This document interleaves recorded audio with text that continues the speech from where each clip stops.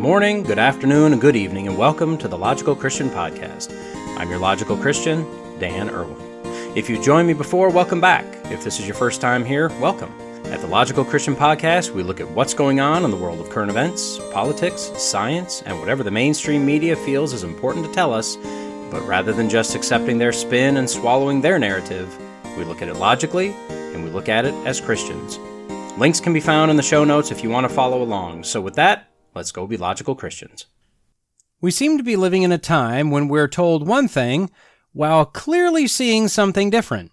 We used to think that what we heard with our ears and saw with our eyes was a good indicator of what was going on, but no, turns out that's completely wrong. Or not, it just depends. What's important is not what you saw or heard, it's what you're told you saw or heard.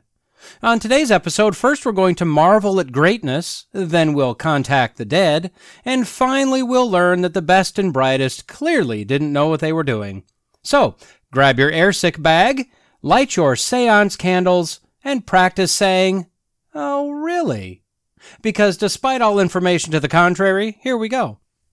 Look, I'm not suicidal. Now, normally I'd say that for when one of the three-letter acronymed government agencies swoop in and disappear me, and my loved ones, as I'm sure there must be at least one out there, would not rest until they got to the truth. And although, yes, this can be for that as well, I'm saying it right now because I just got done watching a Jill Biden interview. Sorry, Dr. Jill Biden interview. And wow, I mean, if there were a spectrum from totally good to end it all, I definitely took one step in the wrong direction after watching this thing. Oh. Found on Newsmax.com headline, Jill Biden to Newsmax. Cancer took our bow, my faith, but restored our purpose. This was just an insufferable interview. The interviewer, Nancy Brinker, is apparently a longtime friend of the Bidens and looks to be about the same vintage of Jilly Bean, so they were just cackling away. And I'm not saying that this has anything to do with age. I'm friends with black people. No, wait, I'm sorry, wrong argument. I'm friends with old people. My parents are an old people. My church is an older church. I can honestly say that not all old people are terrible. I'm hoping to be one of those not terrible old people eventually. Soon. Of course, at my current rate of physical destruction, the term old may be relative. I mean, time will tell. But no, this video was terrible, and it was just over 20 minutes of simply awfulness. Look, let me lay my cards on the table so you know where I'm coming from. I think that Jill Biden is an opportunistic, self-absorbed, arrogant, nasty elder abuser. I hope I wasn't unclear. In my lifetime, out of the first ladies I remember, so start with Nancy Reagan for me, Jill is by far the worst, the cringiest. Say what you will about Melania Trump's past. Just looking at her time in the White House, she was one of, if not the classiest first lady since at least Laura Bush. Michelle Obama, I mean, besides having those fantastic arms, she wasn't unclassy, but she was also just cringy. But Jill is a user. Jill reminds me of Hillary. You know that Bill and Hillary, if they ever felt anything for each other, you know that died well before Billy's time in the White House. She was there for power and status. Well, that's who Jill is. Now, you may say that it's wrong of me to judge. You may ask how I could possibly claim to know these things. And look, I'm a pretty good judge of character, and I seem to have a decent ability to read people. Plus, this is my podcast. Back off of me. Anyway, this interview was supposed to be about the so-called cancer moonshot, and most of the interview did focus on cancer. It originally caught my eye because of the loss of faith, which is shocking, because based on the Marxist policies and the desire for baby murder, I kind of thought that faith really wasn't a thing they worried about. Spoiler alert, no matter what they say, faith is not anything that they care about. So where to start? Well, let me give a little backup to my claim that Jill is an opportunity succubus. We know that Biden had been married before, and multiple times he's told us all about his lies about how his first wife and child died. She and 3 kids were hit by a truck. She was in an intersection. She had a stop sign. The truck was coming down a hill. He did not have a stop sign. There was an accident. Joe repeatedly claims that the driver of the truck was drunk. Well, even Politico has debunked that story. He wasn't drunk. He wasn't charged with anything at all, in fact. But I was curious if Jill had been married before.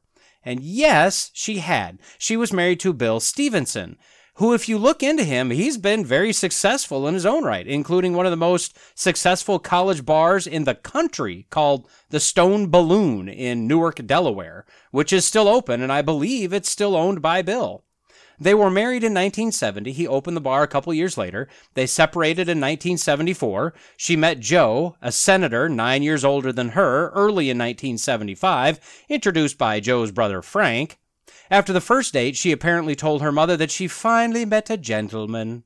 Meanwhile, the divorce proceedings were ongoing. In the time she was married to Bill, she had been a student and done a little modeling on the side while Bill opened a bar. Well, she wanted half ownership in the bar in the divorce.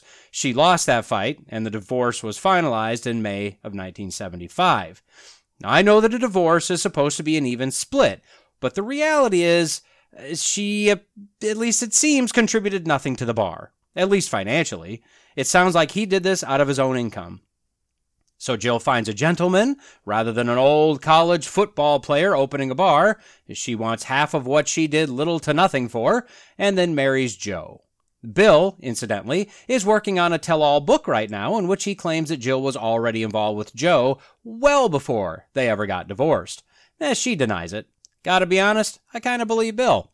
Anyway, Joe might have been a gentleman. That's possible. But judging her character by what we know today, I'd say she saw much greater opportunity in Joe to get the fame that she so craved. Anyway, this interview. Now, I'm not going to focus on the cancer side of things too much.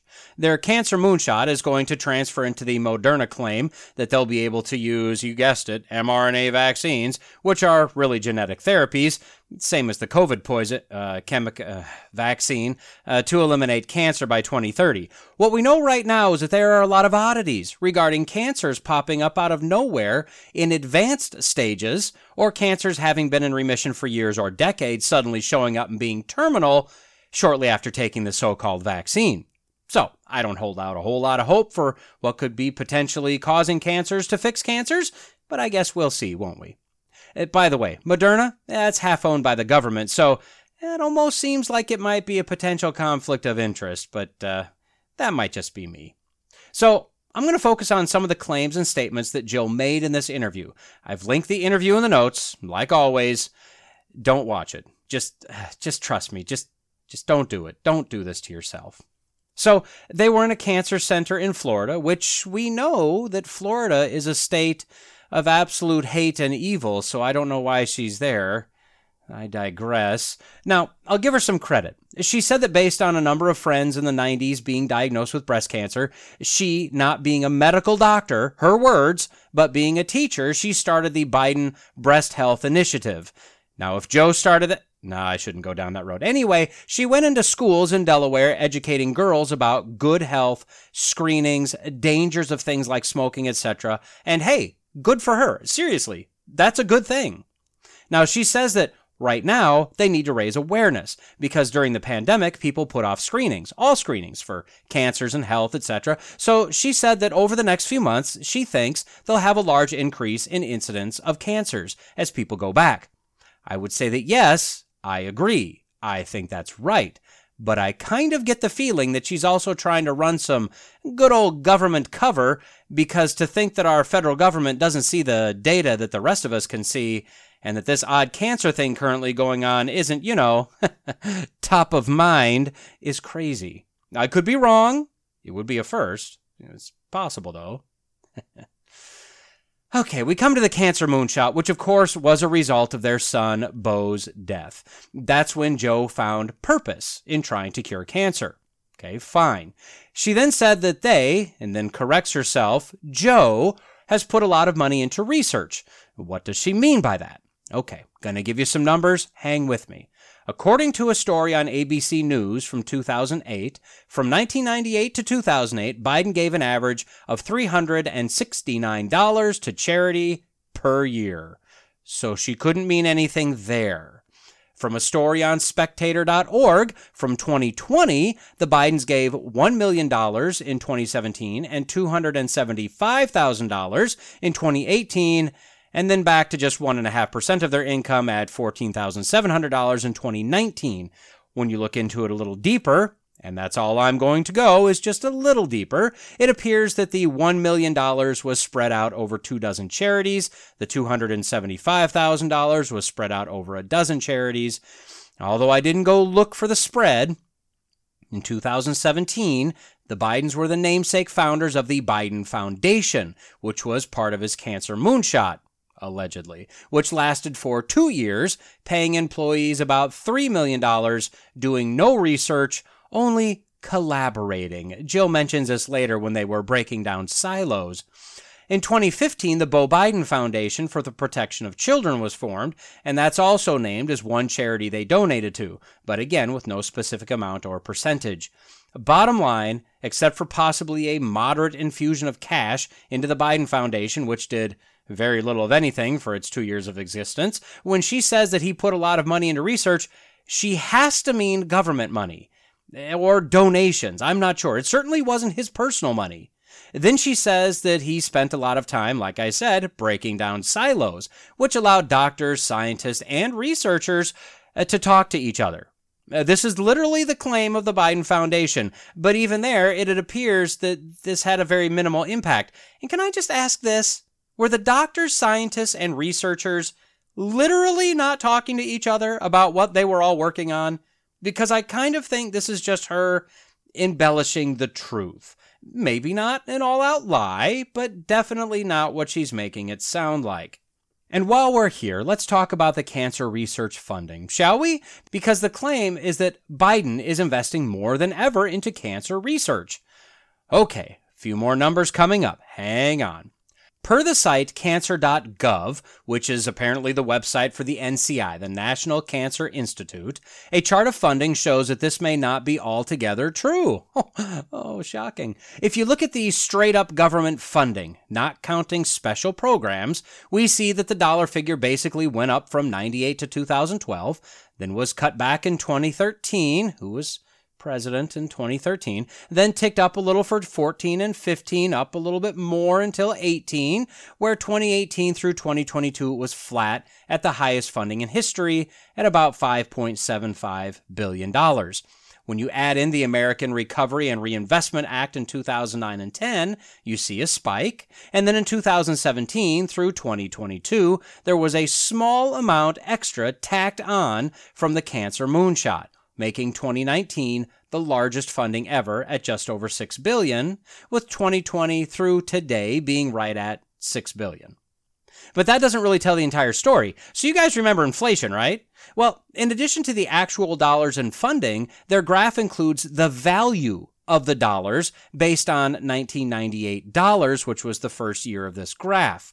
What you see is that from 1998 to 2004, the value of the funding marched up pretty steadily from about $2.5 billion to just under $4 billion. Then in 2004, the value dropped all the way to 2015 from that just under $4 billion to just under $3 billion in value. Then in 2016, a slight uptick to 2018, holding steady through 2020, with the cancer moonshot money, of course, to a value of about $3.25 billion. And then in 2021 and 2022, the value is now back down to $3 billion. Okay, why do I give you all these numbers?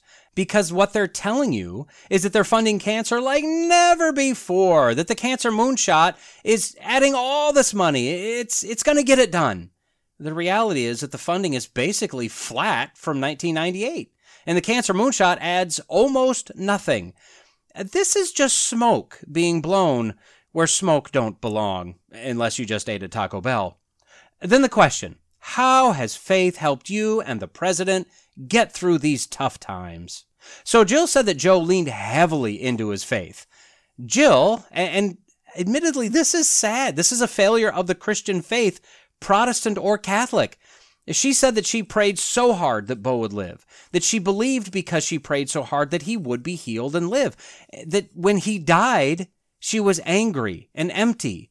But then a stranger came up to her a couple years later at a church in South Carolina, put her hand on Jill's knee, and said they were going to be prayer partners. And Jill had no idea what that was, but said okay, and apparently to this day they still pray together. That's fine, I guess. And Jill feels that this was God's way of telling her it was time to come back. And then she jumps over to politics as they comfort people with cancer, or people affected by the recent hurricane, or after a shooting. Pause. In a school. They have to have faith in order to offer your prayers and faith to others. Okay, I've got to wonder, what faith are they talking about? The faith that they're practicing isn't the faith of a Protestant or a Catholic or anybody who claims to be any sort of Christian.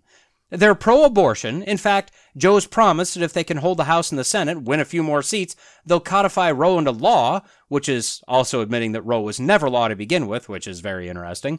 They're pro-transgender affirmation, and whether this is for kids or adults, show me where that's a biblical thing. They're pro-homosexual agenda. Bible?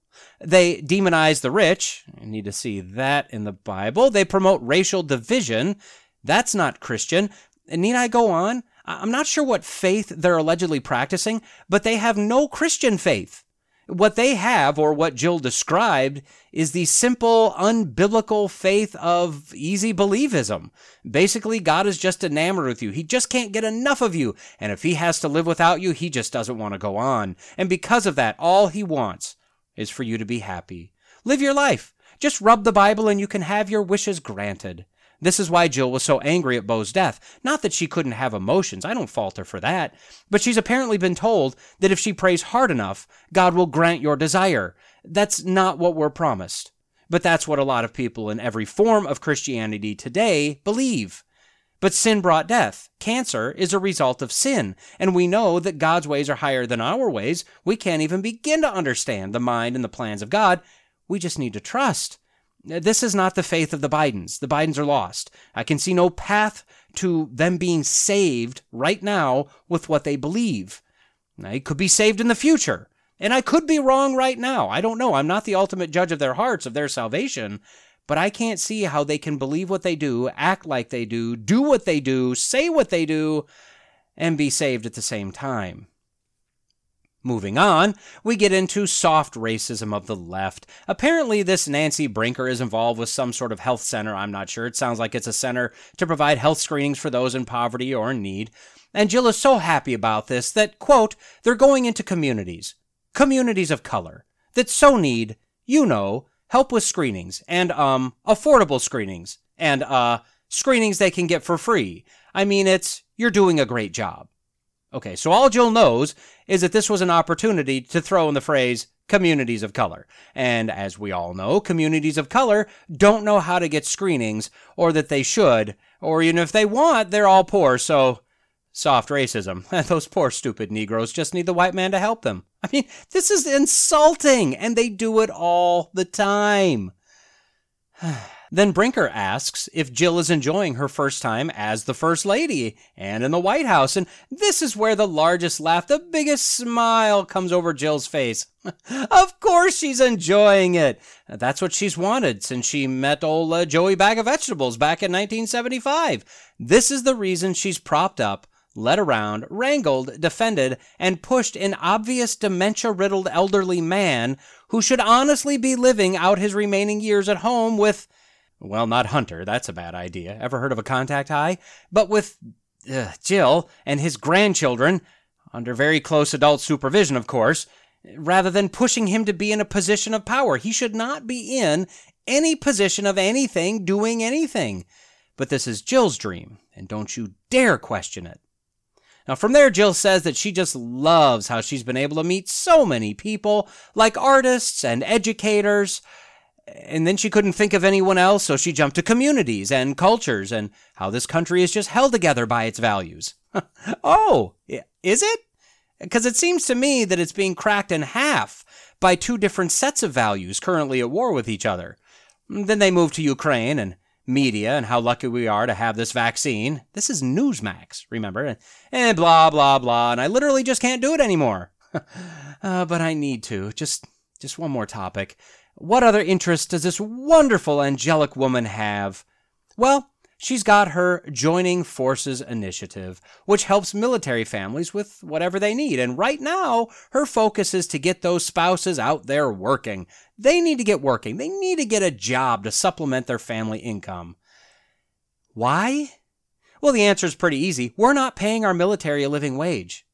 The Army, for instance, in September suggested to their personnel that if they were having trouble battling inflation, note Biden's inflation, that they should just get on the SNAP program. Food stamps. Can someone tell me why we have our volunteer military personnel getting food stamps? They're spending money on queer garbage. They're spending money on anti-racism programs, telling Whitey that he's evil. They're spending billions per week on money and equipment going to Ukraine, and they want our men and women to get on food stamps. Does that piss anyone else off, or is it just me? We have about 2 million active duty and reserve personnel. Do you realize that only $24 billion would give every single active duty and reservist person an extra $1,000 per month? We're currently working on yet another bill to give Ukraine another $50 billion right now. We've already given at least $50 billion to Ukraine in money and equipment so far, and we're telling our families to just get on food stamps and that the spouse needs to get her butt out there or his butt out there and get a job too. We could do so many things for them. Looking at the out-of-control spending on garbage in this country, why are they wanting for anything? Oh, but Jill just cares so much. Get a job.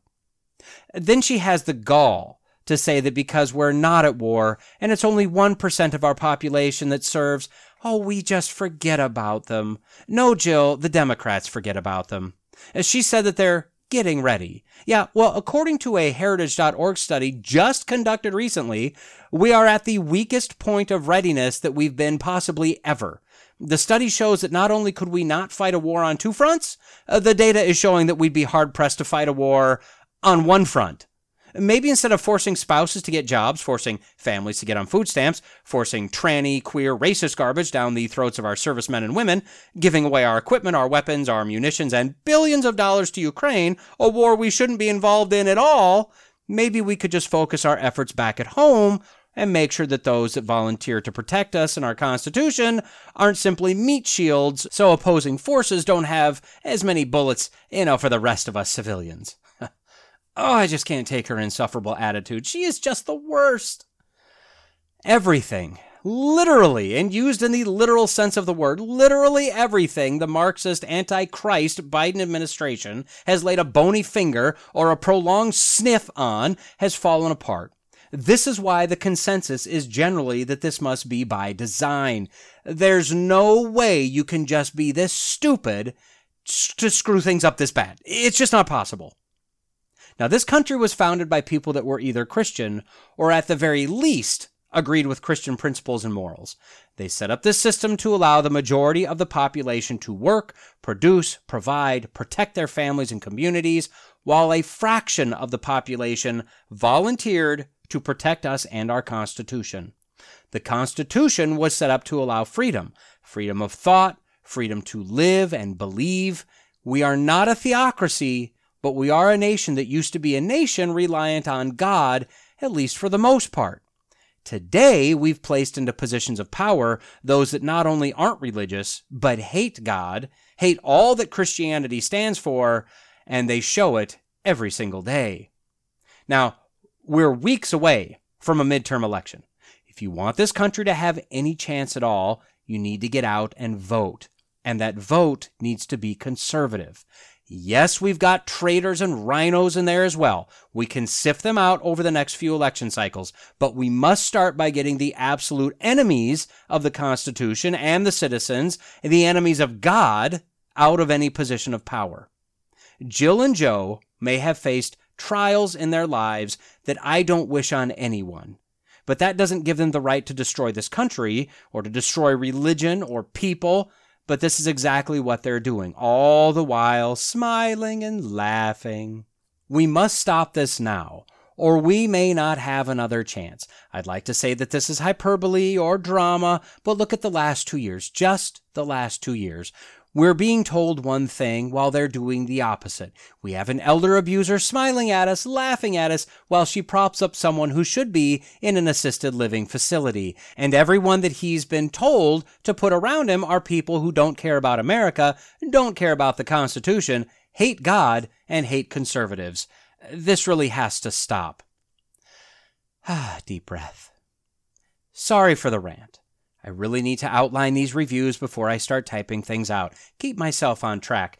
But I don't even know if that would have mattered. I think this is the one. I think this interview broke me. What happened to him? The nice rubber room facility nurse asks. Oh, he watched the Newsmax interview of Jill Biden by Nancy Brinker twice.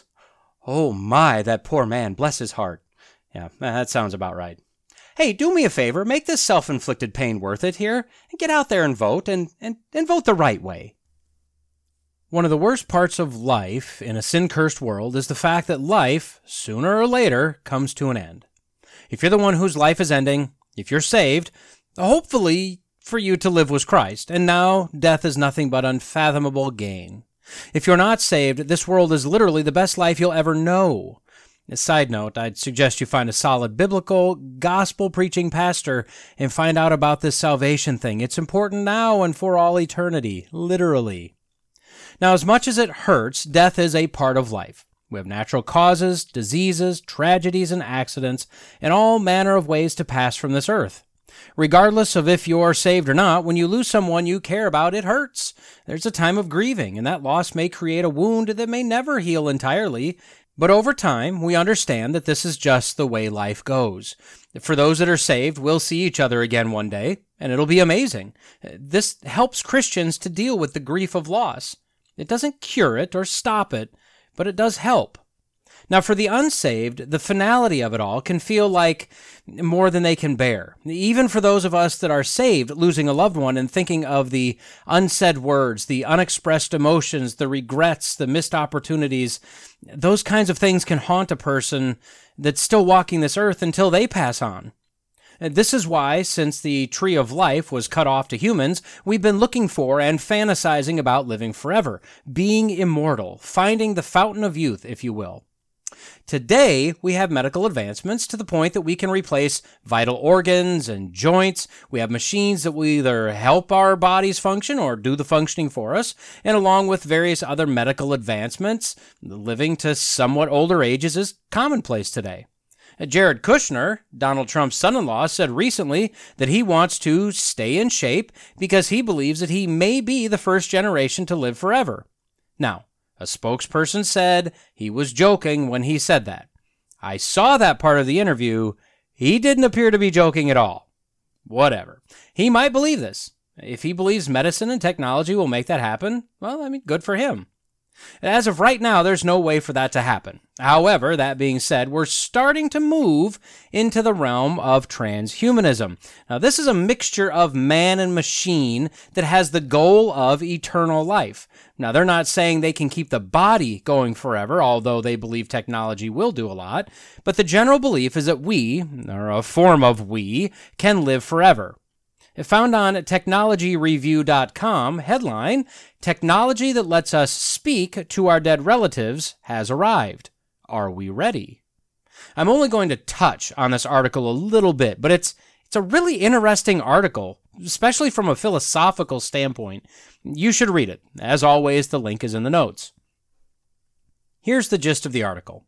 A number of companies are now starting to come online with artificial intelligence programs that can somewhat mimic a loved one after they pass away. Now, this isn't magical, and it's still pretty clunky, but I predict these kinds of apps and programs will be very popular and very lucrative in the near future.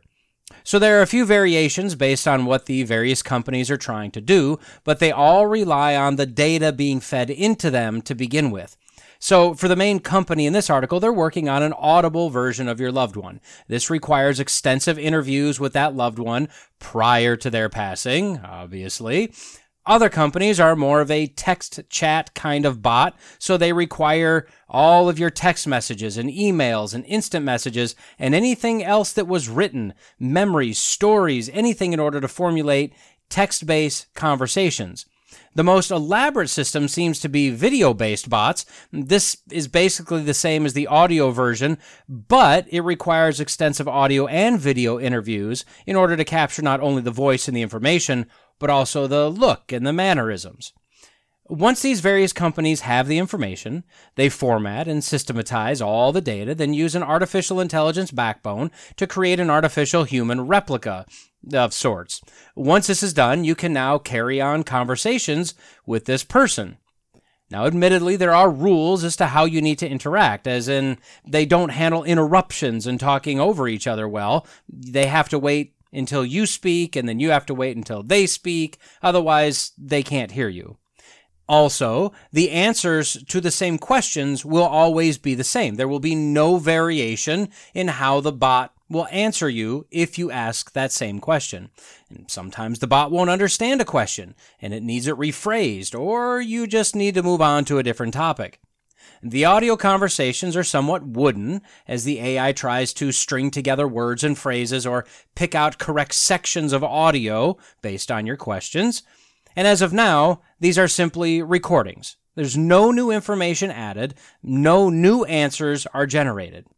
Now, in a way, this is not unlike what's been done for decades, recording family members to archive their memories, their stories, all before they pass away, so you could pull the recordings out every once in a while and relive some memories. But this goes a bit further. Rather than just listening to a recording, this is being used to somewhat replace the person that has died with what tries to give the appearance of that person still being alive. Now, as this author runs through her article, she points out that this is meant to help people to grieve their loss, to work through the pain. But she also cautions the reader that this could lead to an almost delusional, false sense of reality. She also notes that the makers of these various technologies are very aware that this could be used for people that are still alive, say like an ex or a long-lost friend, and that there is no law to stop someone from doing that, at least right now. Now, my thought is, why couldn't you just create your own fictitious person, or create your own preferred version of a real person by using text you wrote yourself, or even a realistic AI deepfake voice generator to generate answers to interview questions from that person, and say for the ex that you just can't let go of, turning him or her into the perfect soulmate. Additionally, for right now, these are just recordings, but we know that AI is advancing at a rapid pace. It won't be long before these kinds of services will offer to not only create your loved one, but also have it grow and learn with you, not only recounting old memories, but creating new memories, and even altering its personality, turning it into something the actual person never was. Now, this could further skew our perception of reality, giving the user an even deeper impression that their loved one is still with them and literally erasing the real memory, replacing it with new computer-generated memories. And we're not that far from this becoming a reality. AI and technology is moving at an unbelievable pace right now. This is also where the concept of transhumanism, which is becoming very popular these days, comes in. The basic idea of transhumanism is parts as parts. We can replace organs and joints and bones, and we can replace and clean blood. Well, why not the brain too? The long-term goal of transhumanism is to live forever, but not necessarily as a flesh and blood human, not necessarily as a physical being at all, but a series of ones and zeros on a server somewhere. The belief is that all our memories, our personality, our very being can be condensed onto a handful of chips, and then using that and a learning artificial intelligence, we'll live forever. And it'll be just like we were in the flesh time. Back in 1982 on an episode of Doctor Who, and yes, I'm that kind of nerd, proud of it. If you don't know what Doctor Who is, it's a time-traveling, human-looking alien that travels through space and time, and in the span of about 1.5 hours gets into the worst predicaments, and by the end saves everything, usually.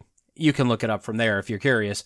Well, in an episode entitled 4 to Doomsday, the Doctor and his companions land on a spaceship with what appears to be a collection of people groups from all over the Earth at all different time periods.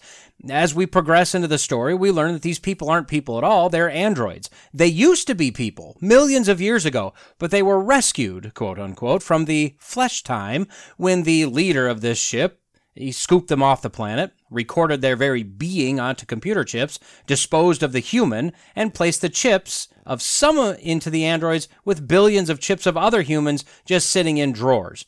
Now, this was the way that this alien creature decided he could rescue humanity for his own not nice purposes. But it was viewed by the human robot people as slavery, since most of them were kept in drawers as computer chips. It wasn't an ideal situation for anyone, even after the Doctor rescued them from the one that had nefarious intentions for them. Well, this is what those in the transhumanist community would like to do also, but probably with way better special effects. If we could all be placed on chips, just think of how much less space we'd take up. Think of the resources we'd save. And it would be basically the same as always, right? But can we do this? And if we can, should we do this? And my simple answer is, if we can, no, we shouldn't. Now, I can't foresee how this can go anywhere good over time. I just can't see it. When we cross over from a recording, which is all these various companies offer right now, just a smart recording, to an AI learning system that grows, develops, and changes over time, we've gone too far. We're currently blurring the lines between human and computer. There are those that act like AI will destroy us all, right? Well, what they seem to forget is that AI is not human. AI may be able to gather information, learn and adjust, etc., but the underlying system is a computer program. You can program AI to disregard information concerning anything, or to give added importance to certain things, or to have a particular bias or a slant. AI can be used badly. The real problem with this, and it just seems amazing to me that we've reached this point, is that there is a growing segment of humanity that don't consider humanity any different than a fleshy computer, and definitely don't regard it as anything unique or special. In a twisted way, this is just viewed as the next major step in our evolution. And this is why I say it's not a good thing, and my recommendation would be for Christians especially to avoid this kind of technology. There are other companies out there that will do all of these same steps, the interview, the cataloging, the formatting, the preserving, but will stop before trying to create an artificial replica of a person. This can be a valuable service if you'd like to preserve all those memories. Of course, the sad thing is that even if you consider the memories to be valuable and precious, for nearly all of us, we're literally only a few generations away from our deaths to being completely forgotten. I mean, the memories are precious to those that experience them, or to the first one, or maybe 2 generations past the individual, and after that, the recordings would pretty much just gather dust, or at this point, digital dust. And although the companies that are doing this now generally fall into the same category, the next step in this process is where we don't need to go. Maybe let's not create a virtual human right now. Maybe just stop at capturing memories, if that's what you want to do. A human is not just the sum of his or her memories. We're definitely not a bunch of ones and zeros. By trying to digitize us, even with a smart AI engine, it will just create a soulless digital being, and that's all. But that's not what God created, and that's not what He knit together in your mother's womb. I just saw an article, or more accurately, an article headline, I think out of Japan the other day. A man married a hologram of one of his favorite anime characters with some sort of smart AI-based dialogue engine. The byline said basically that he's distraught now because he's having trouble relating to his new bride. Something like that. That's because no matter how good of a hologram, regardless of the artificial intelligence, despite the pre-programmed dialogue, a computer will never be a human. We're not a computer. We didn't evolve from animals that evolved from slime. This isn't the next evolutionary step. Now, all throughout the Bible, we see the uniqueness of humanity. Genesis 1 tells us that God created us in His image. He created a lot of things in 6 days. We know from the account of Noah that the breath of life was in both animals and humans. But we are the only creation that was created in the image of our Creator. Psalm 139 says, "For you formed my inward parts. You knitted me together in my mother's womb. I praise you, for I am fearfully and wonderfully made. Wonderful are your works. My soul knows it very well. My frame was not hidden from you when I was being made in secret, intricately woven in the depths of the earth. Your eyes saw my unformed substance. In your book were written, every one of them, the days that were formed for me, when as yet there was none of them." We're the only created beings that were created with a soul. Jesus tells us in Matthew to fear Him who can destroy both soul and body in hell. Ecclesiastes says that when we die, the spirit returns to God who gave it. We know that human life is precious. From Genesis 4, we see the first murder, and the Lord says that Abel's blood was crying to Him from the ground. We know that human sacrifice has always been an abomination. God gave rules concerning murder, manslaughter, and accidents that resulted in death.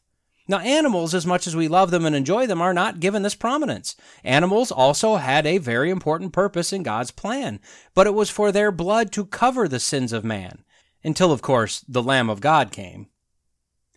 Being created in the image of God doesn't mean that we were made in the same physical form, since God is spirit. Rather, we're made with the capacity for love, for justice, for mercy. We have the ability to learn and gain wisdom. We're also the only beings that were created that are capable of sin. It's capable of stepping outside of what we were created to be, violating our creation. Animals can't sin. Plants can't sin. Stars can't sin. They just do what they do. Only man has the capability of sin. So we're a unique creation. Computers are not, and chips and recordings are not.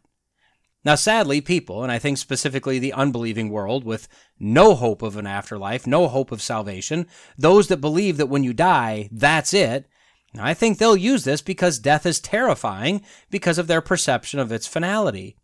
This type of technology and what will come from it will allow people the illusion, or more accurately, the delusion, that their loved one did not die.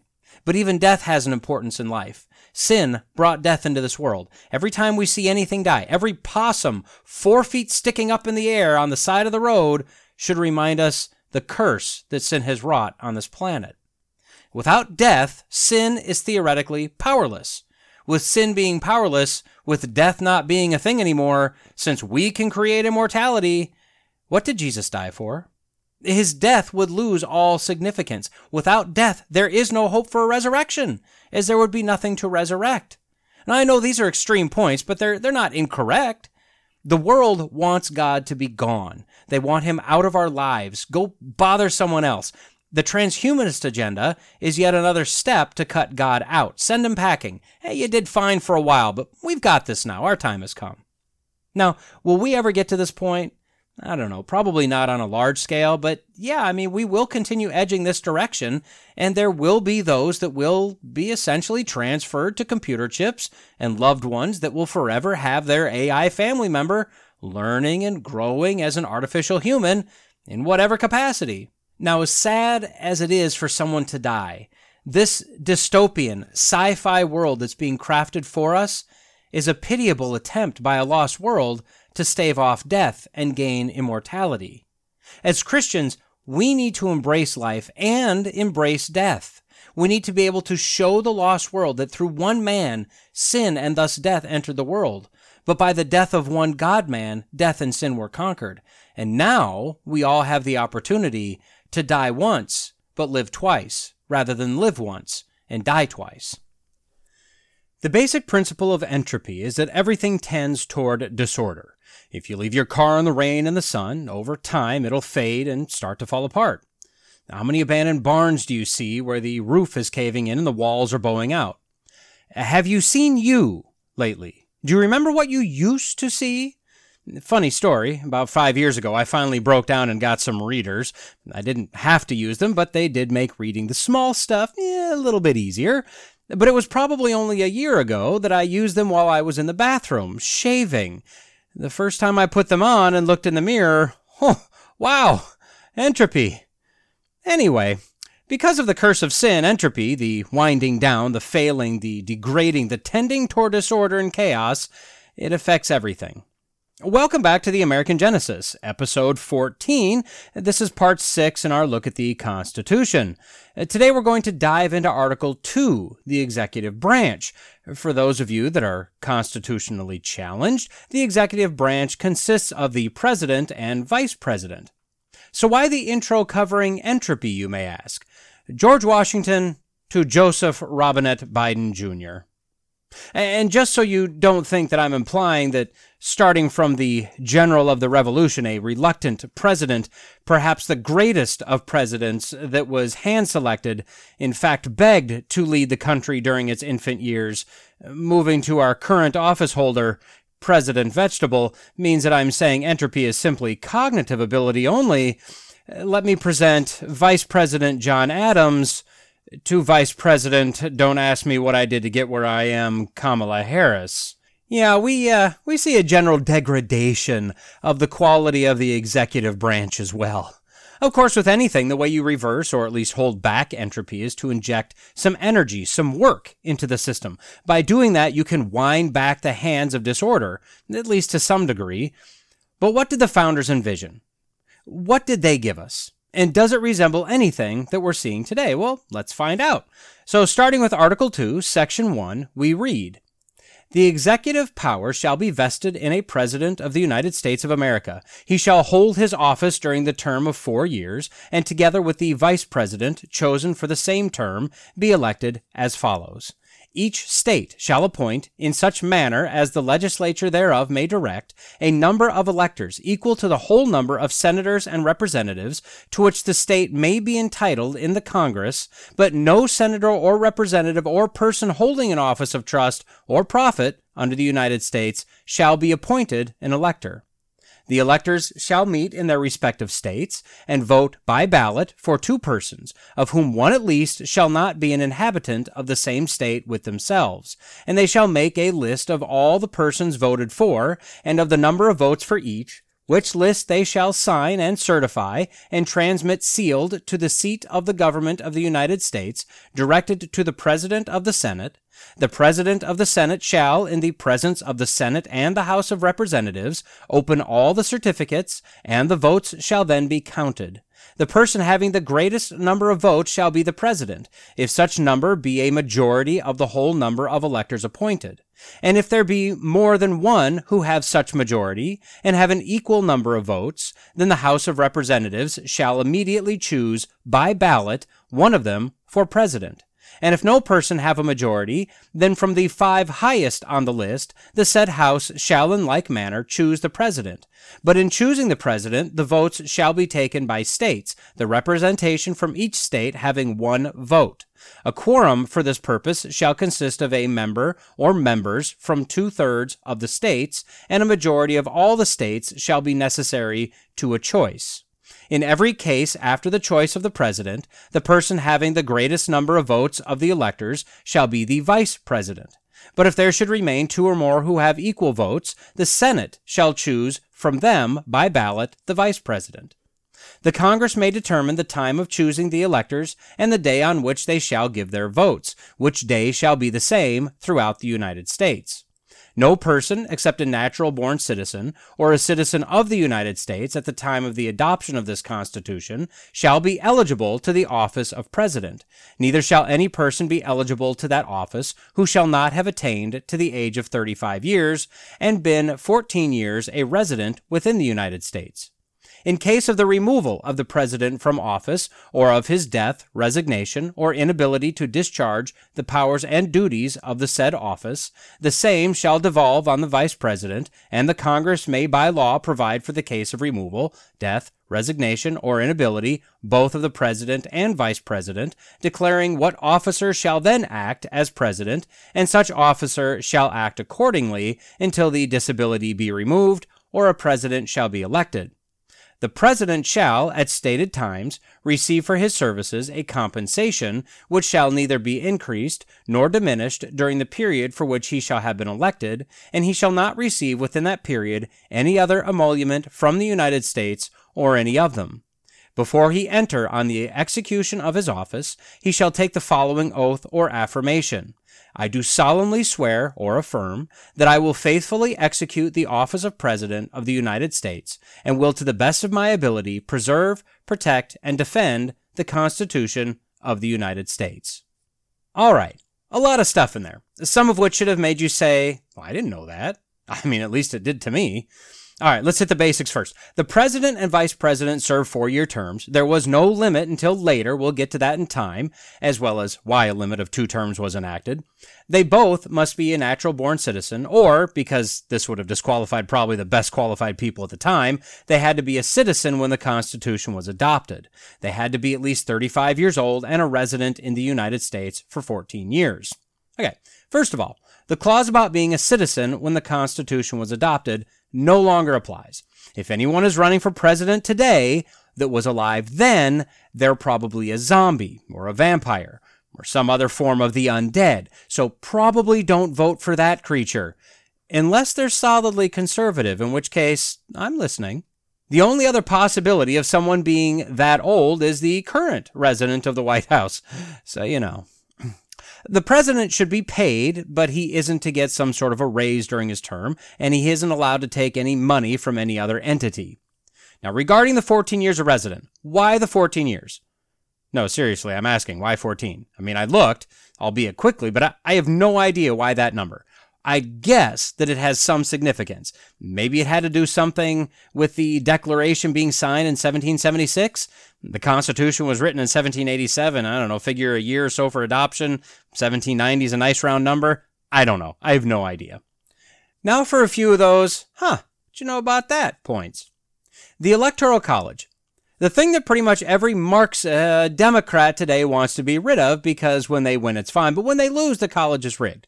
This is where we see that we are not a democracy. A democracy would be a popular vote system on everything. And if that was the case, a lot of the policies that the leftists have enacted wouldn't have come even close to passing, as the population is generally against the individual policies from the left. Not everything, but generally and a lot.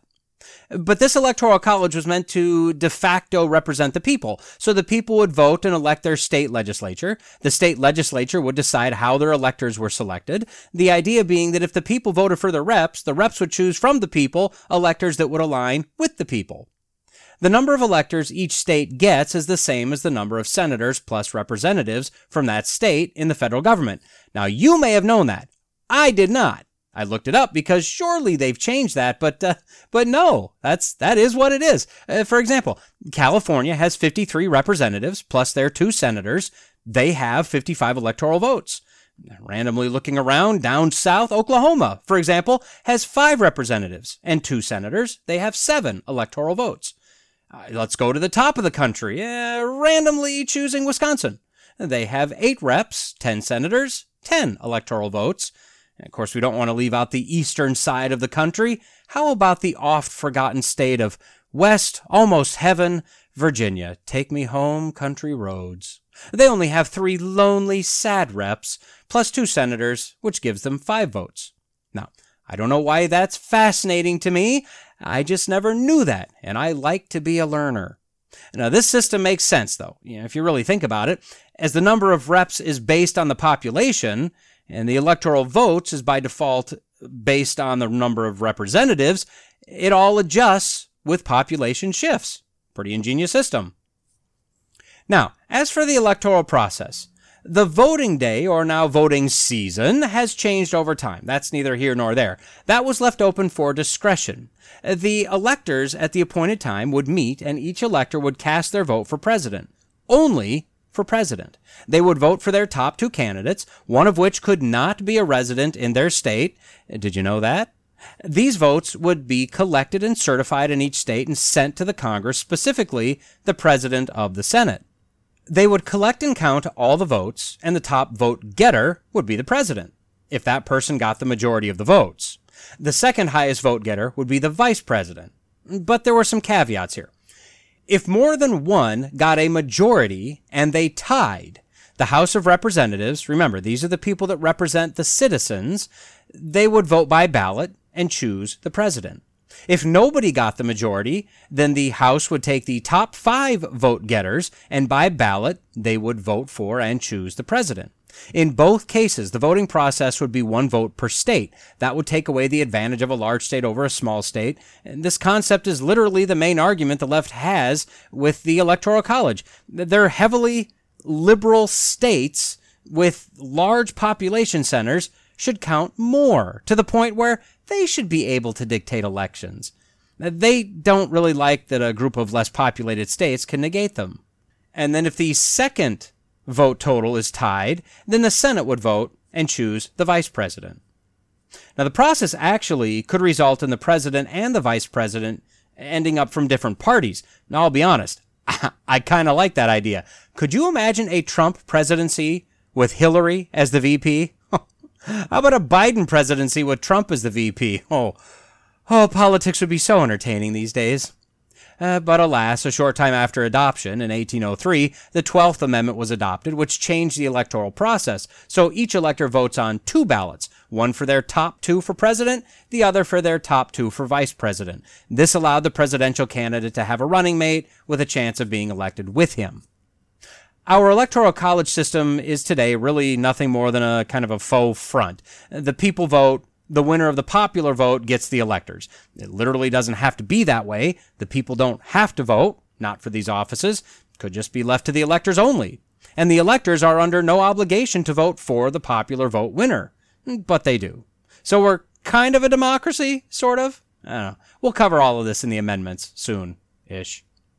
They also made a provision for cases where the president can't finish his term, for whatever reason. And this applies to the vice president as well. In the case of the president, the vice president would take over as president. If both are, for whatever reason, not able to perform the duties of president, Congress chooses who should take over. And that individual would be acting president until either the elected president or vice president was able to discharge those duties once again, or another president is elected. When the Congress declares the line of succession, it's called the Presidential Succession Act. 3 times in history, this has been declared. In 1792, the Senate proposed an act that would name the president pro tempore of the Senate as the next in line, with the Speaker of the House being the next after that. Now, the House didn't like it and rejected it. The Senate folded their arms and held their breath, and the House said, fine. So that was the succession in 1792 until 1886. Now, in 1881, President James A. Garfield died, and the Vice President, Chester A. Arthur, moved into that slot. At that time, however, there wasn't a president pro tempore of the Senate, and there wasn't a Speaker of the House, so those 2 positions and the vice presidential seat were all left vacant for about a month until a new pro tempore was selected, and a couple months later a new Speaker was elected. Then in 1884, President Grover Cleveland's vice president, Thomas A. Hendricks, died 8 months into his term, and again, there was no direct successor. So Congress decided they needed to fix this succession thing. Senator Hoar, H-O-A-R, an unfortunate name, reintroduced a succession bill that he introduced in 1882, but that was killed. This time it passed. This act replaced the 1792 Act, and also replaced the president pro tempore and the speaker with cabinet-level positions in the order of their creation as the succession line. There were other caveats as well, but this was the gist. The last modification to the succession was done in 1947. So in 1945, right after Vice President Harry S. Truman took over for the deceased President Franklin Delano Roosevelt, he sent a message to Congress asking them to revise the Succession Act of 1886. He wanted the Speaker and the President pro tempore of the Senate to be reinserted back into the line ahead of the cabinet positions. His point was that it didn't seem right that a president could select and appoint his successor. This, taken down a nefarious route, could allow an elected president with impure intentions to move an unelected bureaucrat into a position of more power by simply resigning. Truman felt that someone moving into an elected position should be someone that was elected. The bill was introduced, sat on for a while, reintroduced, finally debated, voted on, and passed. And that's the order we still have today, 75 years later. So the current order, with the current office holders, at least to a point here, is first, Vice President, that's Kamala Harris. Second, Speaker of the House, that's Nancy Pelosi. Third, President pro tempore of the Senate, which is right now Patrick Leahy, one of the leftists in the Senate. Fourth is the Secretary of State, Antony Blinken. Fifth is Secretary of the Treasury, Janet Yellen. Sixth is the Secretary of Defense, Lloyd Austin. Seventh is Attorney General, Merrick Garland. Eighth is the Secretary of the Interior, Deb Haaland. I have no idea, but she's probably terrible. Ninth is the Secretary of Agriculture, Tom Vilsack. And 10th is the Secretary of Commerce, Gina Raimondo. And then after that, you have the Secretary of Labor, then Health and Human Services, Housing and Urban Development, Transportation, Energy, Education, Veterans Affairs, and finally Homeland Security. Now, this is why when someone says we need to get rid of Biden, he needs to be disqualified as a dementia patient or a traitor, either or. Look at the chain of the Constitution-hating, America-hating Marxists that are in line behind him. We literally have nowhere to go. That said, he still needs to go. He's a danger to the world at this point. And that brings us to the final bit, the oath of office, an oath to swear or affirm that he will faithfully execute the office of President of the United States and that he will do all he can to preserve, protect, and defend the Constitution. Which makes me wonder, when did it become okay to take this oath and then immediately turn around and start bad-mouthing the Constitution and claim that stuff like Obamacare and abortion is defended in there, while claiming that gun ownership and freedom of speech is not? It almost seems like faithfully executing the office literally means defending the Constitution. Speaking of recent history, neither Obama nor Biden did, or is doing, either of these. How does that not disqualify the rogue presidents? Now also notice that "so help me God" was not in the original oath, and it's still not in the official oath, which is still the original oath. The most cited myth is that Washington added it to the oath when he took it, of his own volition. There are questions about the veracity of that claim. The claim then goes on to say that every president has said it since Washington, but that's also not correct. Now, we apparently have proof that Chester A. Arthur said it in 1881 when taking over from Garfield after his death. Taft, Harding, Coolidge, and FDR all added it, and all presidents since then have done likewise. But prior to 1933, we apparently only know of 4 of the 31 that for sure said it. Now, I don't know. I'm not going to research it. All I know is that it was not part of the original oath. Now, this is pure speculation on my part, but I wonder if the founders were referring back to the Sermon on the Mount and Jesus speaking of oaths when creating this oath of office. In that section, Jesus said, "Again, you have heard that it was said to those of old, 'You shall not swear falsely, but shall perform to the Lord what you have sworn.' But I say to you, do not take an oath at all, either by heaven, for it is the throne of God, or by the earth, for it is his footstool, or by Jerusalem, for it is the city of the great king. And do not take an oath by your head, for you cannot make one hair white or black. Let what you say be simply yes or no. Anything more than this comes from evil." Now, if you look at the oath as written, it literally is just a yes or no type of thing. It doesn't swear by anything. It's just a president saying that, yes, I'll do my job, and yes, I'll defend the Constitution. The "so help me God" part, although most Christians look at this as proof that we're a Christian nation, it's really just most of these oath takers using the Lord's name in vain. They're invoking a God that they don't believe in, they don't care what he has to say, if he even is real, and they would prefer that he just die and get out of the way so humans can get this thing right. Now, I'd actually prefer for no candidate to use that phrase unless he is a legitimately born-again Christian individual. I don't need my God's name on the lips of those who hate him. And with that, we probably need to stop this episode and bring it to a close. I intended to cover more of Article 2, but I intended greater. I'm more intendier to not shortchange you in covering these important historical documents that have given us, at least from a human standpoint, everything we have today, as we need to know this because these documents and this system is in serious jeopardy. So, on the next episode, we'll cover the rest of Article 2, and from there, things start to move pretty quickly. I swear. No, wait.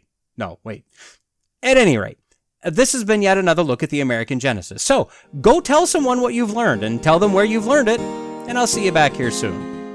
Until next time.